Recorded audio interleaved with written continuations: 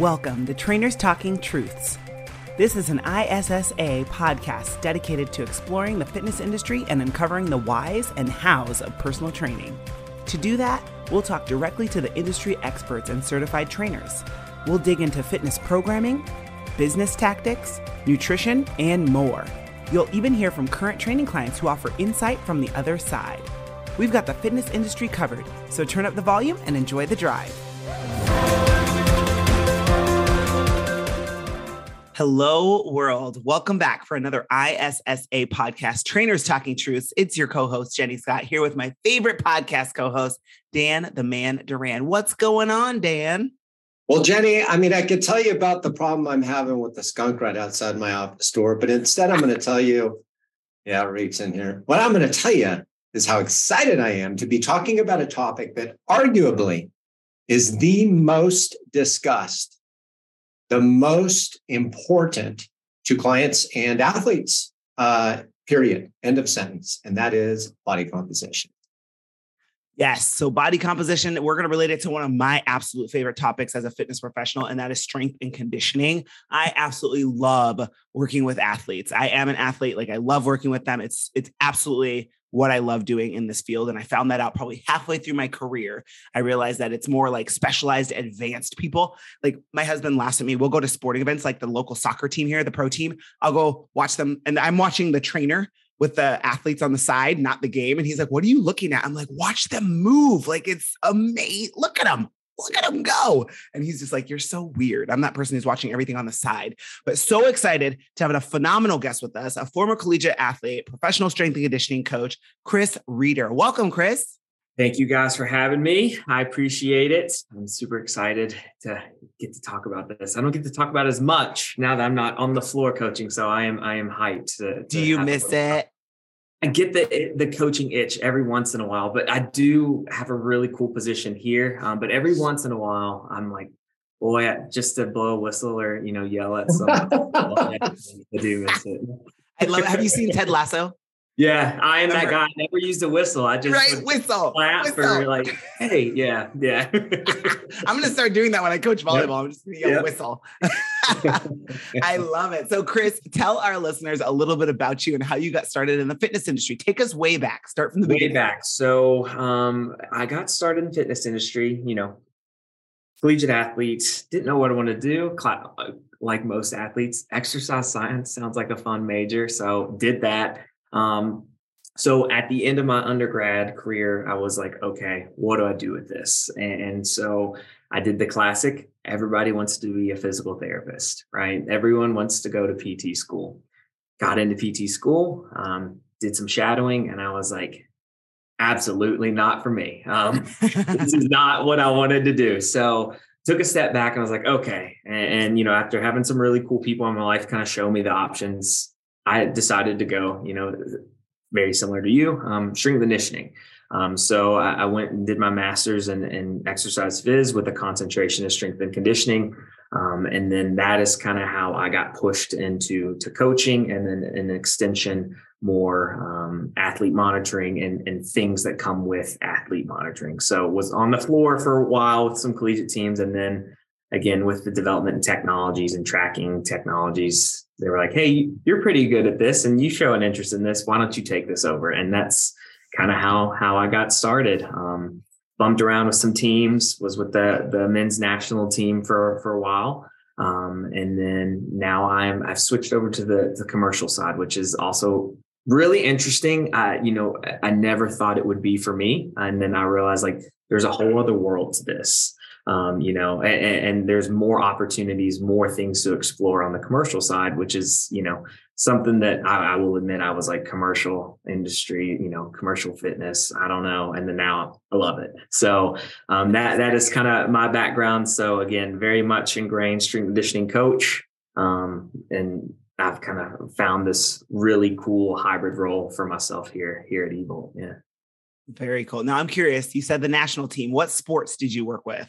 So I was mainly field-based. So soccer, field hockeys, lacrosses, cross countries, but mainly men and women soccer at the collegiate level. And then I went to the USL, which is the tier below MLS. So I was with a team there for a while, and then I transitioned to the national team. Yeah. That's awesome. Such a cool experience. Yeah. I might be picking your brain, Chris. I've got a junior becoming a senior, and we're trying to get him a scholarship for lacrosse. We just got back from Utah at whatever they call them, where all the coaches come and watch them. Yeah, like showcases or whatever. It was a showcase, 2 different showcases. Yeah, I've heard a lot of whistles the last week, speaking of which. And now I can't get the song out of my head by Too Short. Blow the Whistles. Tell me. Oh, gosh. That's a classic, man. That's an awesome song. And I just keep hearing Too Short in my ears. All right. So anyway, back on topic here. Chris, when I got started in this industry and understanding and learning about body composition, really there was skinfold and hydrostatic weighing. And hydrostatic weighing, I'm sure they still do it, but they drive the unit around and take it to different gyms and take it to different schools and so forth. But in the last, let's just call it 15 years, the evolution of technology is just mind-blowing. It's absolutely mind-blowing.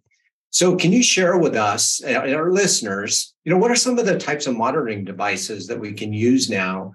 And how does monitoring those athletes and those technologies, how does that enhance performance or reduce injury and so forth? So, with body composition, we'll start there and then we'll kind of fray out a little bit. With body composition specifically, like you said, it was always calipers, right? Or you had to go someplace that had a hydrostatic weighing tank. And, I think a lot of, your collegiate, my wife has an exercise phys lab. She's a professor. So in her lab, she does have a hydro. Is it used that frequently? No, because there's a lot that goes into it.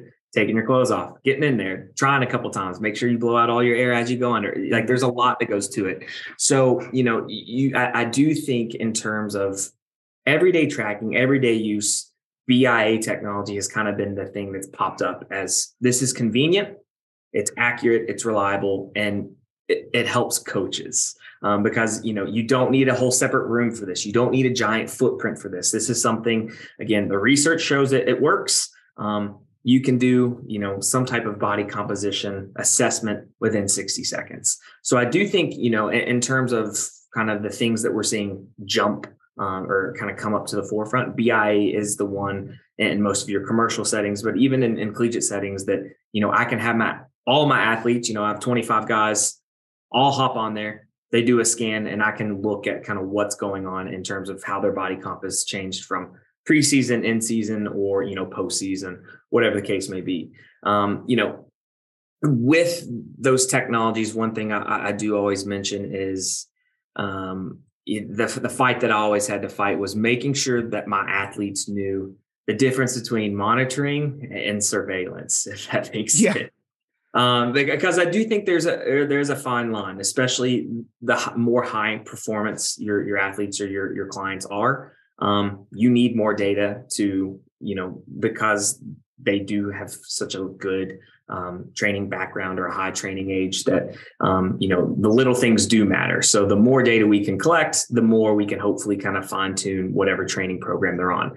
Then again, they're like, why are you collecting this? Why are you doing this? What are you doing with that? So, with that's one thing I'll always kind of set the ground with is make sure we're monitoring and not, big brothering our athletes. It is good, but it can be overwhelming, obviously. But, with body composition specifically and technology associated with body composition, I always use it in conjunction with something.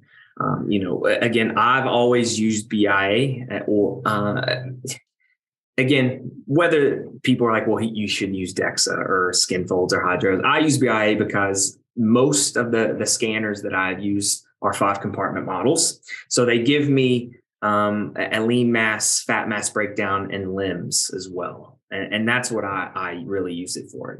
With my soccer players, most of them collegiate soccer players, they're lean. Do I really care if they're 14% body fat or 15.5% body fat?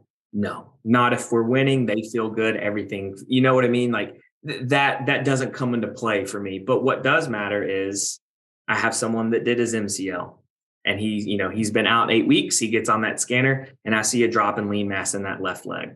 Okay. I'm going to take this, and obviously he's on some type of return to play programming, but then, whether we're using GPS to monitor his, direction of he's going right or left, is he still favoring that leg?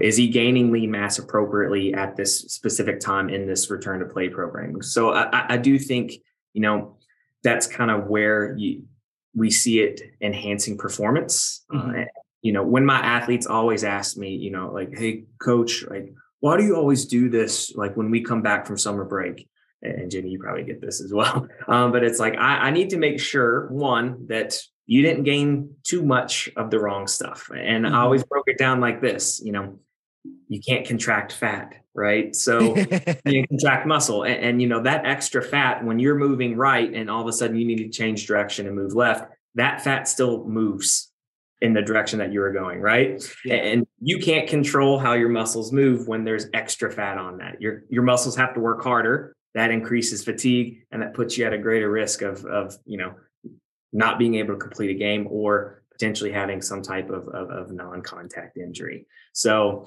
that's kind of where the basis of tracking body composition, kind of comes from. There are some pretty cool things in the research that show, like, yeah, if you have X amount of pounds more of what they call like non-essential fat, you do increase your rate of fatigue, and you do increase your rate of injury because you're just not in shape to play, unfortunately. You're carrying around extra stuff that doesn't need to be there. That's what I tell, especially my female athletes. I think you're right. There's a fine line because like you don't want to tell them you have to be 18%. Like what your actual percentage is doesn't matter. But is there a performance benefit to having 30% or 40% body fat? Absolutely not, for the reasons that you're mentioning. So is it beneficial for an athlete to have excess body fat? No, that's the point, right? Right. Yeah. I feel like he was looking at me when he was talking about, you try to go right. I know he wasn't looking at you, Jenny, because you guys are on the same side of my screen, so it was okay. It was a double glare. Looking at Jenny. Yeah, no. So I think that's very interesting though, Chris, the way that you're breaking it down. Yes, you're monitoring like preseason, postseason, in season, right? You should be at your relatively lowest body fat when you're in season and performing, et cetera. So yeah, you're looking at trends, but you also brought up some other really great things that you can do with that information, specifically looking at their muscle mass, if they're trying to gain some, lose some, if they're imbalanced in some way. Bioelectrical impedance, which is BIA that he was referring to, is super important for that. But I want to touch on this briefly, and then we'll come back to body composition. What else can we monitor? And I know you've done a lot of this in your career. What else can we monitor for athletes that can help them reduce their risk of injury or perform better? Yeah. And one thing, people always laughed at me, but it was always my go-to. And, you guys as coaches will appreciate this. I was always a fan of basic RPEs.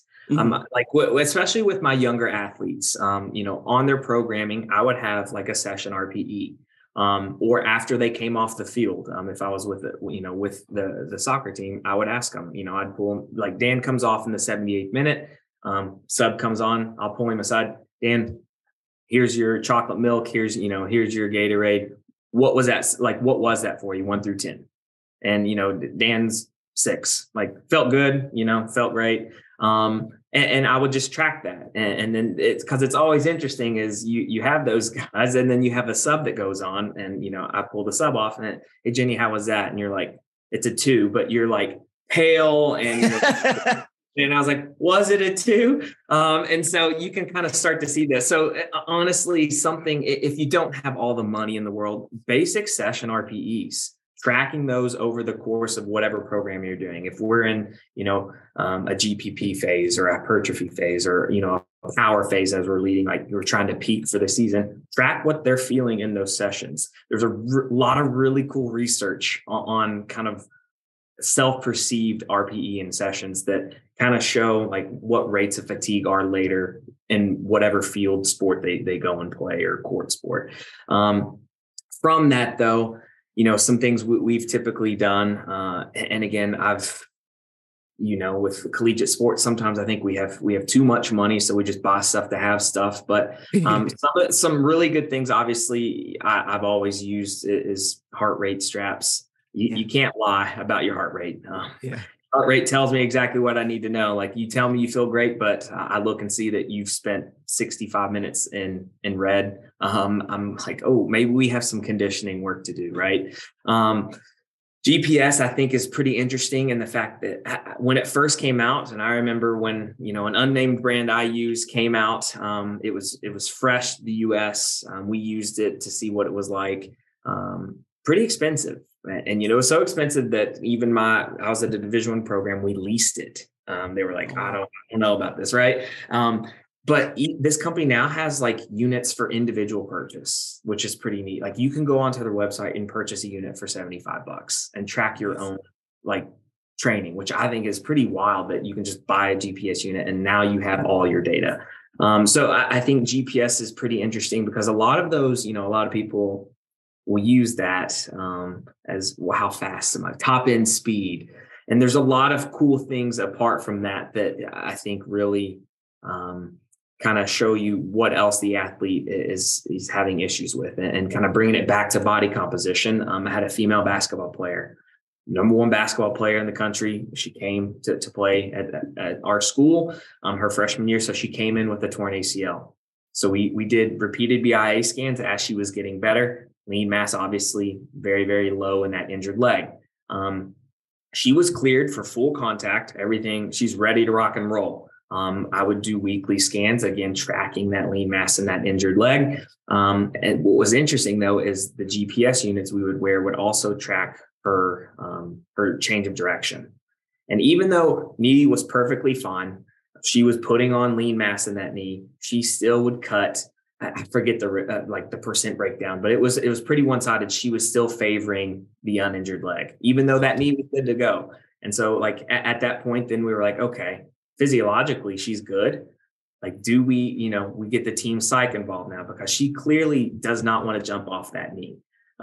So body comp told me, hey, it's good, but there's something else going on to where we're not at full performance yet, which is pretty crazy that we were able to see like left, an occasional jump off the right leg, left leg. So pretty interesting like that in terms of GPS usage. And the last thing that I think has been pretty cool in my experience has been force plates.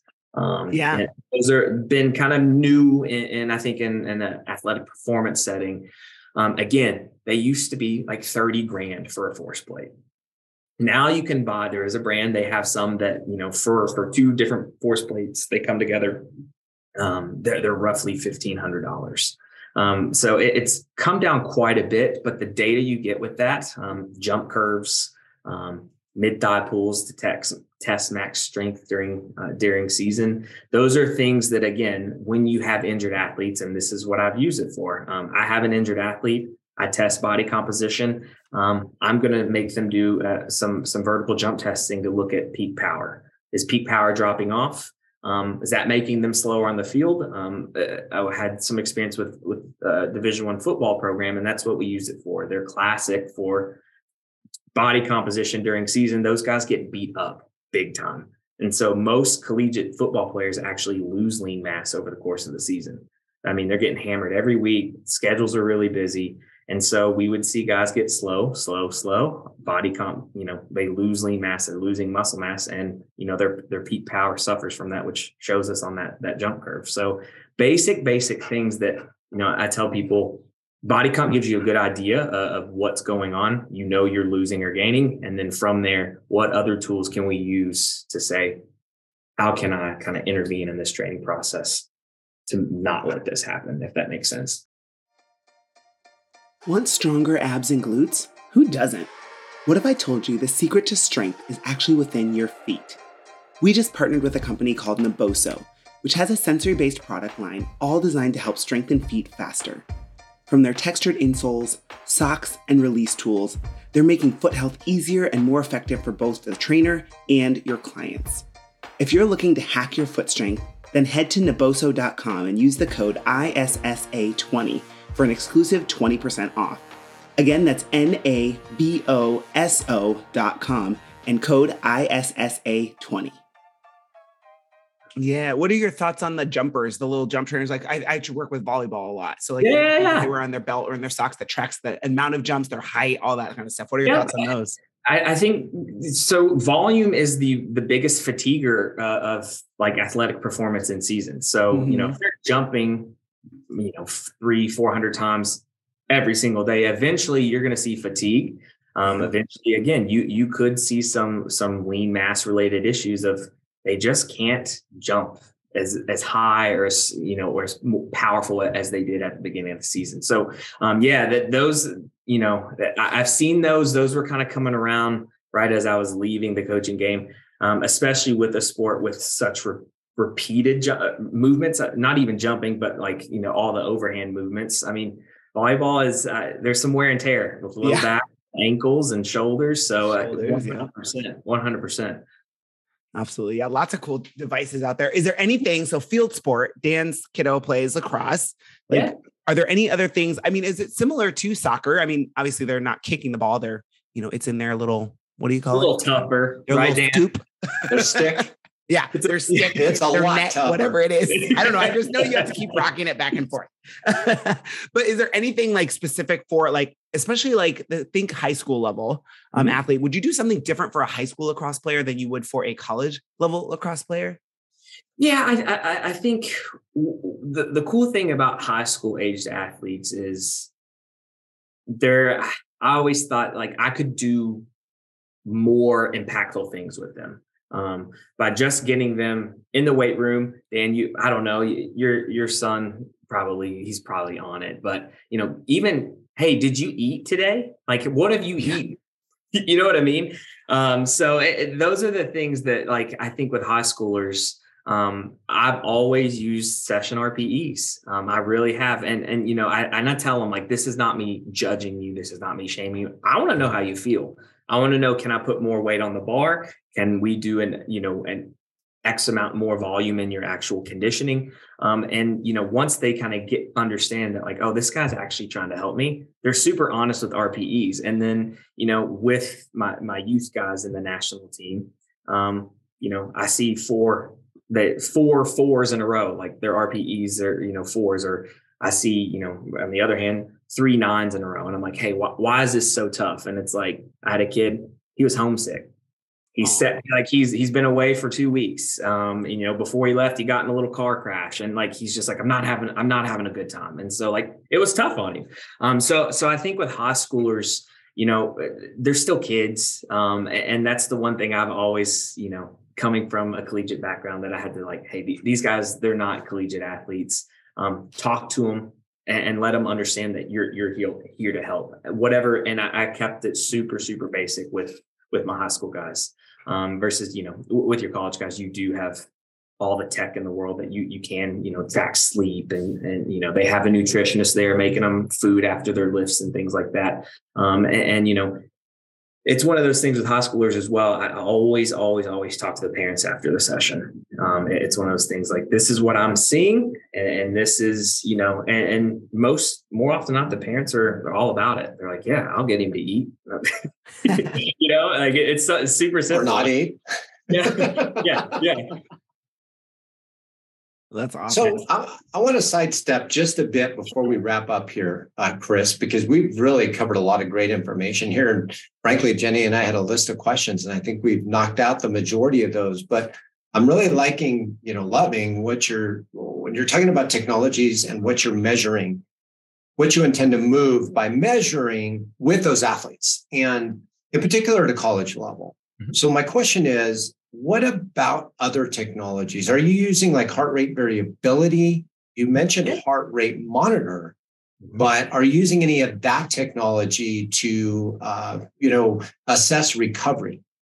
100%. So HRV is the big thing we used with heart rate, depending how quickly someone can drop back down to essentially their resting heart rate tells you a lot about their aerobic conditioning. And Dan, you probably fight this fight. Jenny, you fight this fight. I think aerobic conditioning and cardio has gotten kind of a bad rap lately. But people forget, like, it is the base function of athletic performance. Like if you don't got an engine, you're not going, right? And so that's what HRV tells me, is how quickly can I get you up, but also how quickly can you recover and go again. So that's mainly what I use when I've looked at heart rate. It's HRV, but also positional, tactical things like, for lacrosse, for example, what do my middies look like compared to my attack? Middies typically probably run a little bit more than the other two positions. So if I have this kid versus this kid, and this kid just sits 140 beats, doesn't ever get up to it, doesn't ever drop below it, but then I have another kid that's always bumping up and down, I probably know who's the fitter of my two midfielders. And so that's typically how we looked at that. And that's not shaming the kid that's maybe not a fitter, but maybe we need to do a little bit of extra conditioning outside of training to make sure, again, we're at a place where we're fit enough to play and fit enough to do the demand of our position in sport. It's funny, when I first got into the triathlon world, my mentor, who I reference a lot, and we've had as a guest, Rodney Korn, and I were chatting around aerobic fitness and fitness in general, and heart rate and recovery and so forth. And he said, Dan, if you really want to do a triathlon where you're measuring the aerobic fitness, you ought to consider, like, you have to swim X laps, but then you can't swim another lap until you've recovered to 65% of max heart rate. Then you get to go again, and you can't go again until you've recovered to 65, and then, so on and so forth. And that always resonates with me when I'm training and I'm doing my intervals, heart rate recovery work, is how fast am I recovering back down to 65% or lower? And the faster that happens, the more I feel I've progressed. Yeah. I'm the same way. And, I'm a runner, so you probably get this as well. Like, there's some days where, it's meant to be a long, slow, steady run, but then you're like, why am I up this high? And you're like, I have no idea, just like, take it back, relax. Or wait till you get back to a spot where you can, actually train the way that this program was meant to be. Absolutely. Yep. Absolutely. Yep. Jenny's a runner, huh, Jenny? Absolutely not, Chris. I don't even run when being chased. It's a no for me. She's a bodybuilder, though, so she doesn't have to run. That's fair. I chose a sport where I don't have to run. And volleyball, it's just short bursts, I love it.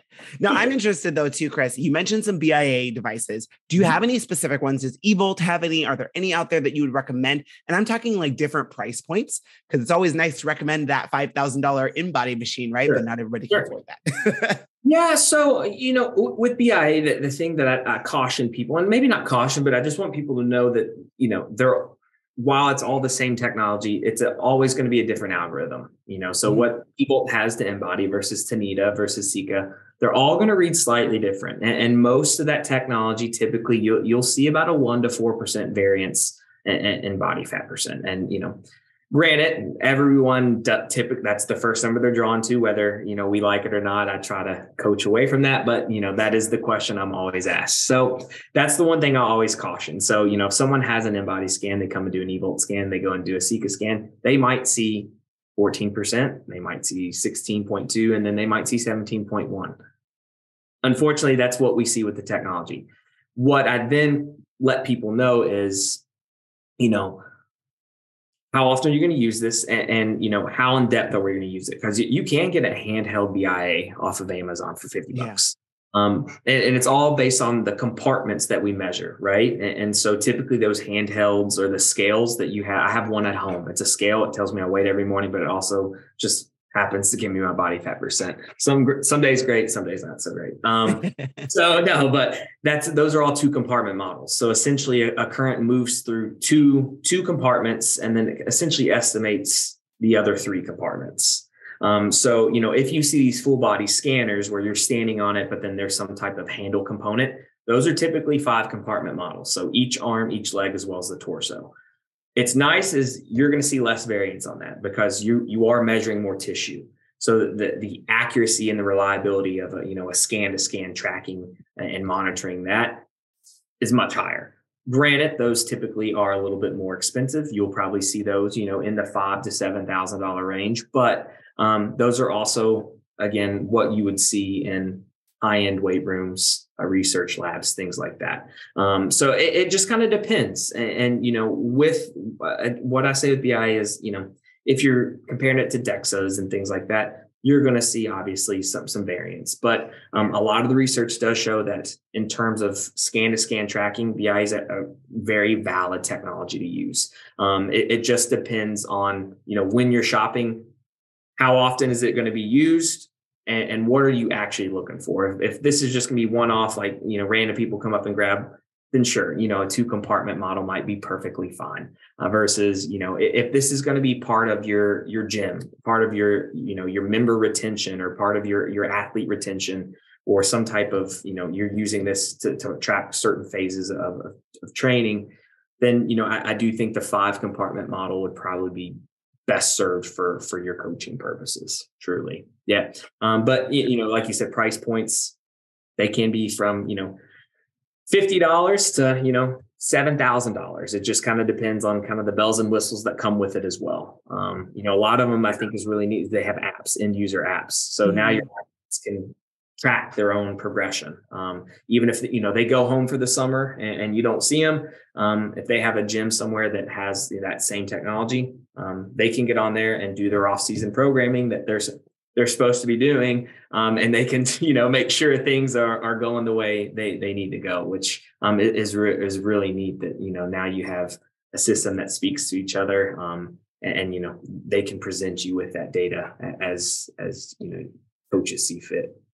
I love that. Yeah, because there are so many different models. We always talk in like boot camp with people who are just getting into the field about like the Renfo scales that you can find on Amazon. I personally have one, and they actually good for Renfo because they actually updated their software like somewhere in the last year. They now have an athlete mode, air quotes. So you click that, and it's far more accurate because I'm that person that does DEXAs 3 or 4 times a year, so I know pretty precisely where my body fat's at. And it's always been off by like 10 or 12% in the regular mode, but in athlete mode, it's only off by like 2 or 3%. Yeah, so at least I'm looking at trends, like you said, and 100% up or down. And you nailed it. And I think a lot of people, it's one of those things that if you are athletically built, you do carry a bit more muscle. It's one of those things that chances are, with BI technology, we are using some aggregated population data. I'm 5'10", 182 pounds as of this morning. So they're using it, in that software, in that algorithm, they're taking, okay, he's 5'10", he's a 182 pound, 31-year-old male. This is typically what we see in terms of, body tissue breakdown. If you don't fall within that lovely distributed bell curve, that's where you start to see some of those numbers, like yourself. You are leaner. You carry more muscle than your average population. And so, that will skew a little bit. And most models, your higher end models do account for that, athletic population or that population that maybe is a slight outlier compared to general public. Yep. Nice. So there are things out there, Dan. You should talk to him off the air and see what you can get. I know. Well, look, here's the facts. That I reached out to them originally just for that. I'm like, I gotta get one of these because I'm training my high school athlete son. Yeah. And he does exactly what he's asked, by the way. He's a great client. And I'm like, I just tell him, look at your shirt, dude. Look at your abs in the mirror every day. Give me your weight every day. And that's good enough for now. But I would love to be able to take it to the next level because, to your point, he dropped over 10 pounds of body weight during the lacrosse season. And based on visual, I would say most of that was lean body mass. It's just tough to keep it on, when you're running every day and playing sports. So he was sad. And now we're building it back on. But having some way of measuring that just a little bit more, because he's very analytical, like the three of us, I think that would be beneficial. So I'm like, I'm going to reach out to these guys. And I had so much fun talking to you. I'm like, shoot, let's just get them on the podcast. Well, Dan, I'll talk to Ashley, All right. She's literally in the other room. So I'll let her know. That's how it is, folks. I got to snivel on the podcast in front of thousands of people. So. Right. Well, tell us a little bit about Evil. What devices are you guys actually talking about right now? And how can our listeners find you, Chris? Yeah, so eVolt, Australian-based company. We're rolling up steam here in the U.S. We've been in the U.S. 3 years, which is really cool that, during COVID, they actually, I joined right after COVID, but during COVID, business as usual, which is pretty cool. So, especially, Australia had some pretty strict lockdowns. So that was pretty, now that things are open, we're rolling. Almost, sometimes I'm like, whew, I need to catch my breath a little bit, but, we do body scanning, BIA 5-compartment models. So, on the range of things, you would see us a little bit, higher range. The cool thing about eVolt that kind of makes us exclusive to other brands, if someone, wants to check us out, we do have a coach's software that comes with it. Everything we do is cloud-based. You scan, it drops into the coach's dashboard where they can track. You get reporting, you get your athlete progression, you get, if you're on the commercial side, there's some cool business retention reports of, hey, I haven't seen Dan in 6 weeks. His last 3 scans, I don't know. Where's he gone? Like, you'll get a list of those people, right? And so it does kind of cater to the athlete as well, as the commercial side of it. With that software, again, we do kind of, the coin is, it is a retention tool for, again, whoever you're coaching. You have the data to now show them, this is what's happening this is what I have programmed for you. This is what we're seeing. And whether that's changing athletic performance or, help getting them healthier, you now can show them actual, raw objective data of, this is how you have changed since I've been working with you. And again, we do have an end user app, which is free for the user. So if you all ever scan on an eVolt, you download the app, your data's there. And the cool thing about it is, I'm in South Carolina. So if you all come over here to Charleston and you scan, when you go back home and you go to your eVolt back home, you will still see your data from Charleston. So it's any machine in the world speaks to each other, which is pretty cool, especially when you do have, online training clients and athletes that are dispersed all around. So that is a little bit about eVolt. You can find us at evolt360.com. You'll see a wonderful headshot of me there on the website, way far down at the bottom of the list where I belong, out of sight, out of mind. No, but if anyone has direct questions for me, I am more than happy to, I'll just throw the email out here. It's pretty simple. It's my name, Chris.Reeder, Reader at evolt360.com. So any questions, any comments, anything that they need, it's an open email. So they are more than welcome to shout them out at me. Awesome. Thank you for that. So full disclosure, I've been looking at the InBody, like they have a scale now for home with the little handle that pops up and stuff. I've been looking at one of those. I think I'm going to have to talk with you a little offline about getting an eVolt because I'm a lifetime athlete. So this would be super cool to have, and it's portable. So I can take it to my athletes. Super interesting. I love that there's so much out there, to your point. Lots of different cool stuff out there. So I'm definitely going to look into this. Shoot them my way. Right on. Right on. Well, this has been good. Dan, any takeaways today? That doesn't contract, Jenny. I'm going to use that. That's my takeaway for the day. That's the title of the podcast. Right? I know. For me, it was a mind shift. I mean, I've been doing this for 14, 15 years now. And like, when I think of body composition, I think of body fat, right? The fat specifically, which does not contract. You are absolutely correct, gentlemen. But like, hearing Chris talk about it, though, you kind of have to flip the way you're thinking about it. Body composition measures quite a bit of things, and you don't have to just look at somebody's body fat percent, like their body fat itself, the adiposity of that person. You can look at the muscle mass, the lean tissue, the things that we want to keep is the way I always tell people. It's your hair, your eyes, your skin, your bone, your muscles, all the things you want to keep, right? You can look at that. That's more what we're concerned about versus the actual body fat part for some people. So it's kind of a mind shift for me, and I appreciate that. Amen to the hair part, by the way. Yes, we do want to keep that. Your hair, you definitely want to keep that. That's awesome. Well, Chris, thank you so much for joining us. This has been so much fun. Yeah, guys, it was good meeting you guys. Dan, always a pleasure, sir. Ditto. Thanks for being here. Absolutely. And thank you guys for listening. Go back, re-listen, go check out the eVolt. But guys, as always, we appreciate you being here. Go out there into the world, do all of the things, be fruitful, and as always, make good choices. We'll be talking to you soon.